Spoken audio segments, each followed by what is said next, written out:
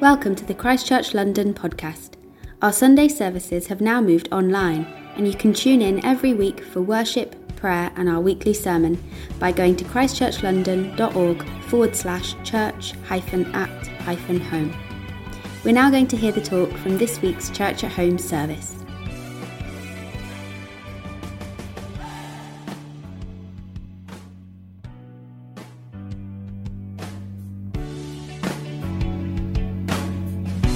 Hello, Christchurch London. So good to be with you this morning via Church at Home. Thank you so much for joining in. My name is Hannah and I attend the Stockwell service at Christchurch, and it's just, a real privilege to get to speak with you today. So today what we're doing is continuing our series that we've been in called The Life of the Spirit. And this series has been looking at the Holy Spirit, who he is, what he does, how he helps us. And this is actually the penultimate talk. In a few weeks, we'll finish off this series. But so today we are looking at the theme of hope in waiting. That is the title of our talk today, Hope in Waiting. It will be based on Romans 8. So I'm just going to get straight into the passage. The words will come up. Please follow along with me. So we're Romans 8, verses 18 through to 27. I consider that our present sufferings are not worth comparing with the glory that will be revealed in us. For the creation waits in eager expectation for the children of God to be revealed. For creation was subjected to frustration not by its own choice, but by the will of the one who subjected it, in hope that the creation itself will be liberated from its bondage to decay and brought into the freedom and glory of the children of God. We know that the whole creation has been groaning as in the pains of childbirth right up to the present time. Not only so, but we ourselves who have the first fruits of the Spirit groan inwardly as we wait eagerly for our adoption to sonship, the redemption of our bodies. For in this hope we were saved. But hope that is seen is no hope at all. Who hopes for what they already have? But if we hope for what we do not yet have, we wait for it patiently. In the same way, the Spirit helps us in our weakness. We do not know what we ought to pray for, but the Spirit himself intercedes for us through wordless groans. And he who searches our hearts knows the mind of the Spirit, because the Spirit intercedes for God's people in accordance with the will of God. Well, you might have heard the title and thought to yourself, waiting for what? What is it that we're waiting for? What do we need hope for within our waiting? What are we waiting for? Well, I think it's interesting. When I thought about the theme of waiting, I thought, gosh, it's like I'm always waiting for something. And I feel that it's kind of like in human nature to be always waiting for the next thing. I don't know what it is for you, but I've often waited for babies, or to meet someone who I could marry and belong with, or to achieve something specific, or have a certain type of career. Or maybe we're waiting for things like a level of healing, or a level of healing of our own hearts, or perhaps of relationships. We're waiting for something in the future that we want to come about. I think that is just in human nature. But I would say that these kind of waitings, which are for really good things, are like, I would call them small W's. And Romans 8 tells us that there is a capital W that all human souls are really waiting for. In fact, all of creation and God himself are waiting for an event, and humanity is actually yearning and waiting for something to come about. And Romans 8 describes that day, that event this way. It says it's described as the glory that will be revealed in us, or the day when the children of God will be revealed, the day when creation will be liberated and brought into the glory and freedom of the children of God. We're awaiting our adoption as sons, and we're awaiting the redemption of our bodies. Now, This is referring to a day that is coming about that is basically the climax of all Christian hope, the capital W, that all of creation and God himself are also yearning for. And it's the day when the Bible tells us that Jesus will return. Revelation 21 also describes this event, but a bit differently. It says, I saw the holy city, the New Jerusalem, coming down from heaven, out of heaven from God, prepared as a bride beautifully dressed for her husband. And I heard a loud voice from the throne saying, look, God's dwelling place is now among the people, and he will dwell with them. They will be his people, and God himself will be with them and be their God. He will wipe away every tear from their eyes. There will be no more death, or mourning, or crying, or pain, for the old order of things has passed away.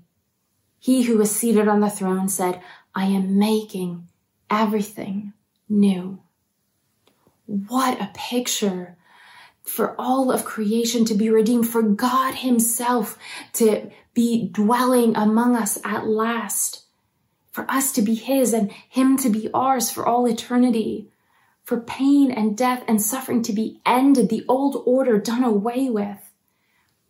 But it's not just a day that we will observe happening all around us in creation and seeing God with our eyes. No, Romans 8 tells us that the children of God will be glorified. When we see him, we will be like him. We too, our very physical bodies, our emotional selves, our souls will be redeemed and glorified on that day. So it's not just a glory we will observe, it's a glory that we will be a part of. We will be caught up in. This, church, is the hope that Romans 8 tells us into which we were saved. This is the day we are hoping for. This is the day we yearn for. This is the day our hearts cry out for. Now, I don't know about you, but waiting in this life for this day to come about, the liberation of the children of God and of all creation, and God to be among us at last in fullness, it's really hard. It's not easy. I don't know if you find it difficult, but I was just the other night I was reminded of the kind of pain of waiting for something that we're excited about to come about. So I have a 5-year-old daughter called Maddie, and it's Maddie's birthday in a few weeks. And I was quietly telling Johnny, my husband, something in another room from her about one of her birthday presents. And she caught wind of this. She heard something about her gifts. She knew what we were talking about, but she didn't hear everything. Of course, she ran in. She said, tell me what you were just saying. Tell me everything. Tell me what the present is. And we said, no, Maddie, we're not going to tell you what your present is. You need to wait for your birthday. That's part of birthdays. It's a surprise. You have to wait. And it ensued to be quite a long back and forth between her and us, and her trying desperately to get us to tell her. And it started small. It's really important to me. I need to tell my friends tomorrow. I have to tell my friends. This is so, so important to me. Escalated, getting so emotional. And we just kept her going and said, no, Maddie, we're not going to tell you. I'm sorry. I know it's so hard to wait, isn't it? At which point she got so angry with us and she declared, this is the rudest room I have ever been in, and I am leaving pronto. I have no idea where she learned the word pronto because it's not a word I've ever used, though the passion may come from her mother. But I laughed inside thinking, yeah, it is really hard to wait for something we're really excited about. And, that's of course a funny story, but in this life, it's also hard because we experience, not just because we're excited about that day and we want it to come about, but also because we experience suffering and pain and frustration. The passage uses words like frustration, bondage, decay, pains of childbirth, groaning, weakness, uses the word suffering. It's recognizing that this is not an easy process, waiting for this day to come about, living in the world, in the life that we live in. And yes, we experience some of God's kingdom now through when we experience amazing, miraculous healing, or God's presence and his joy and his peace, or maybe provision. But there will be, until that day comes, there'll be some degree of decay and brokenness that we experience. And of course, I don't need to say that in the last year, we've experienced some really dark days. It has been hard to wait for that day, hasn't it? So how can we wait and not give up? We don't want to be Christians who say to God, this is the rudest room I've ever been in. I am leaving pronto. We don't want to get to that place with God. How can we wait and not give up when it's really, really painful? Well, the passage uses the most interesting word. It uses this word groaning when it tells us how we are to wait. And it says that there's 3 categories of groaners in the passage. So there's creation is groaning. The children of God are groaning inward. The Spirit of God himself is groaning as he intercedes for us. This word is so interesting. It would make me basically think of childbirth, even if it didn't mention the word, but it does. It says, at one point, it says the creation's groaning as in the pains of childbirth. Now, having gone through childbirth myself and having read a lot of books on childbirth, I know that there are roughly kind of two ends of the spectrum in terms of how you respond to labor. And on one end, it's out of fear. And basically, the pain is so intense and so terrifying, quite frankly, that we can respond with tension. And the tension makes our bodies tense up, resist the process of labor, and we experience even more pain, which leads to more fear, more tension, more pain, more fear, more tension. And with this kind of response, you get a screaming. You would have heard that from me during my labor with Maddie, a terrified scream.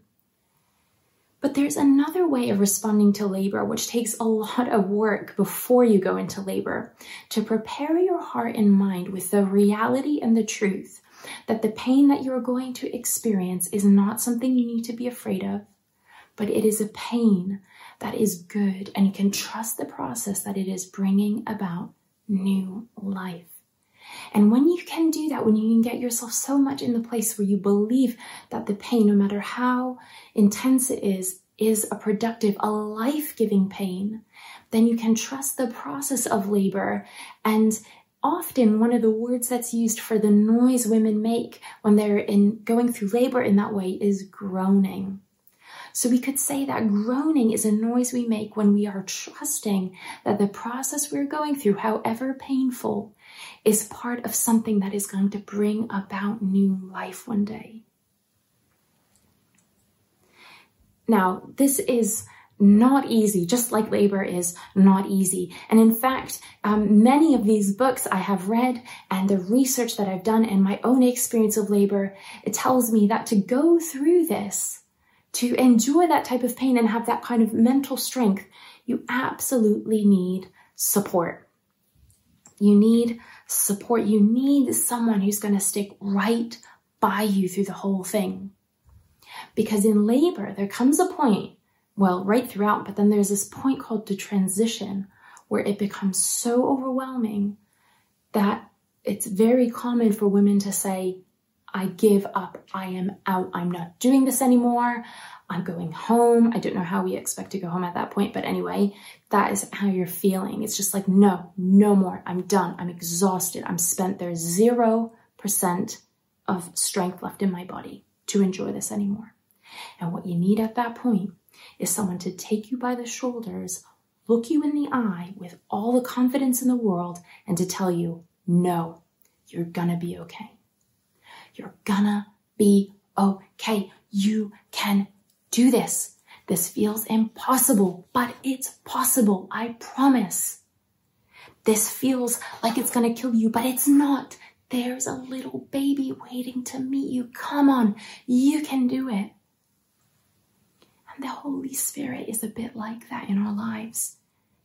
Romans 8 tells us that he helps us in our weakness. When we are at our weakness, he comes alongside us in his wonderful faithfulness and goodness, and he whispers to us. He looks us in the eye and says, you can do this. It's gonna be okay. Look to that day. Jesus is waiting for you. There's a whole cloud of witnesses cheering you on. You can do it one more day with me. I'm not leaving. I'm not leaving until this is over.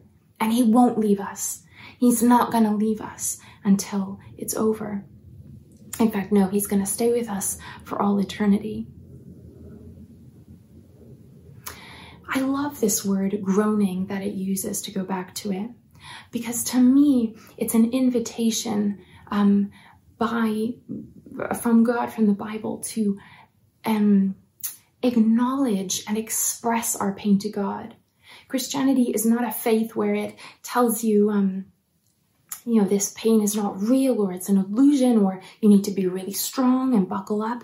No, it's saying express it, groan, let it out. No woman can be quiet in labor. You have to let it out. You need to let in whatever noises come from that primal place of pain and desire to get this baby out. And the Holy Spirit is there to help us, as I said. It says he's groaning with us. And you know what? Sometimes within those groans, within that expression of our pain and our frustration and our yearning and our longing, we don't even know what to pray.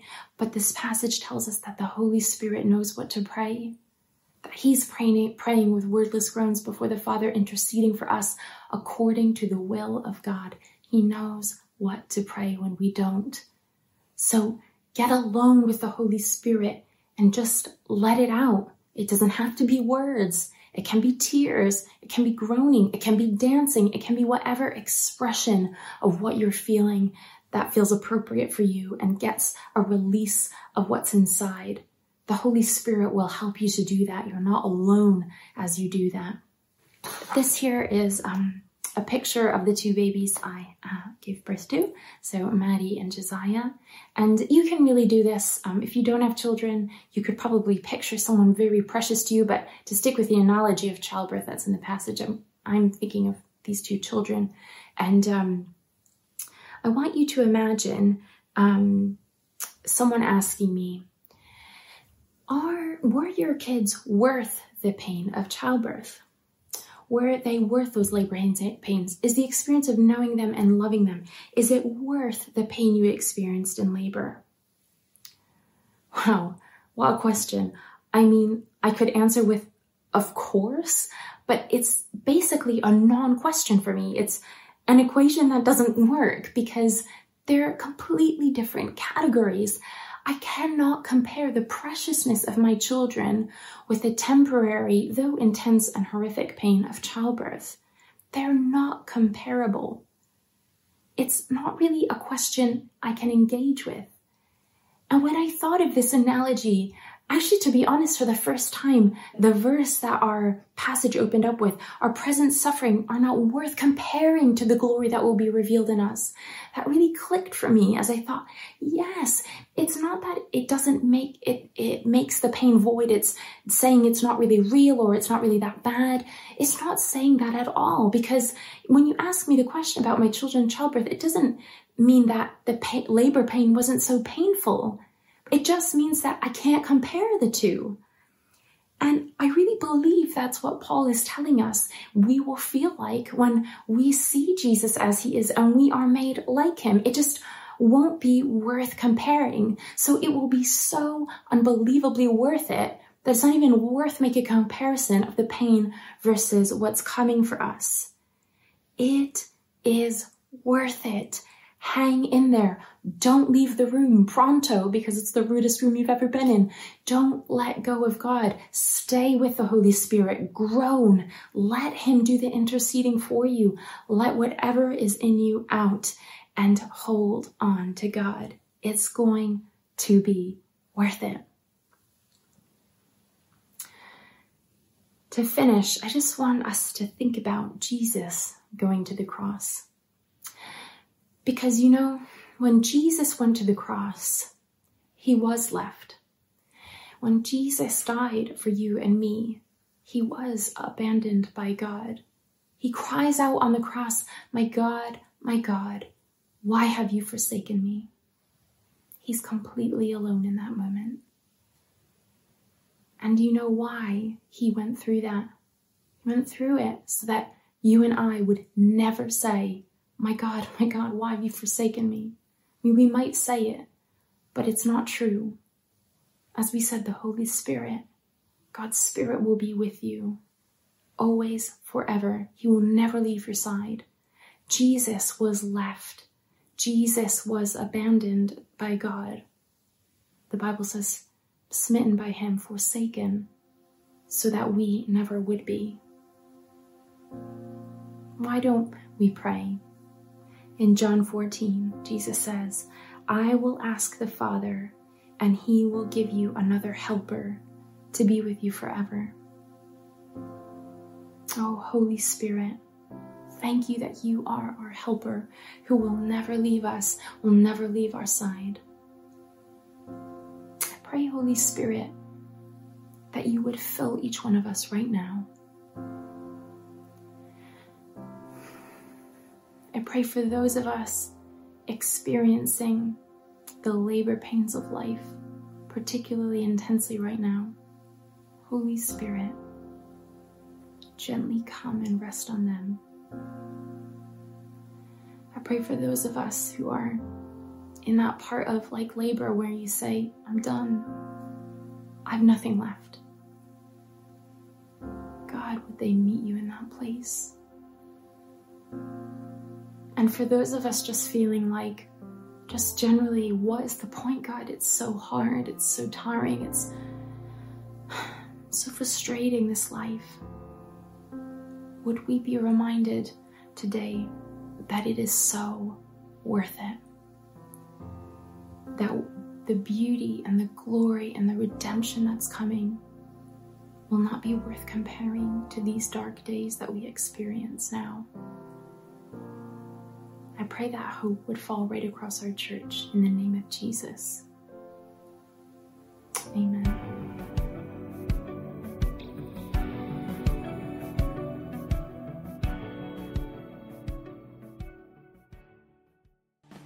We hope you enjoyed this talk from the Christchurch London podcast. To hear other talks or find out more about our Sunday services, head to christchurchlondon.org.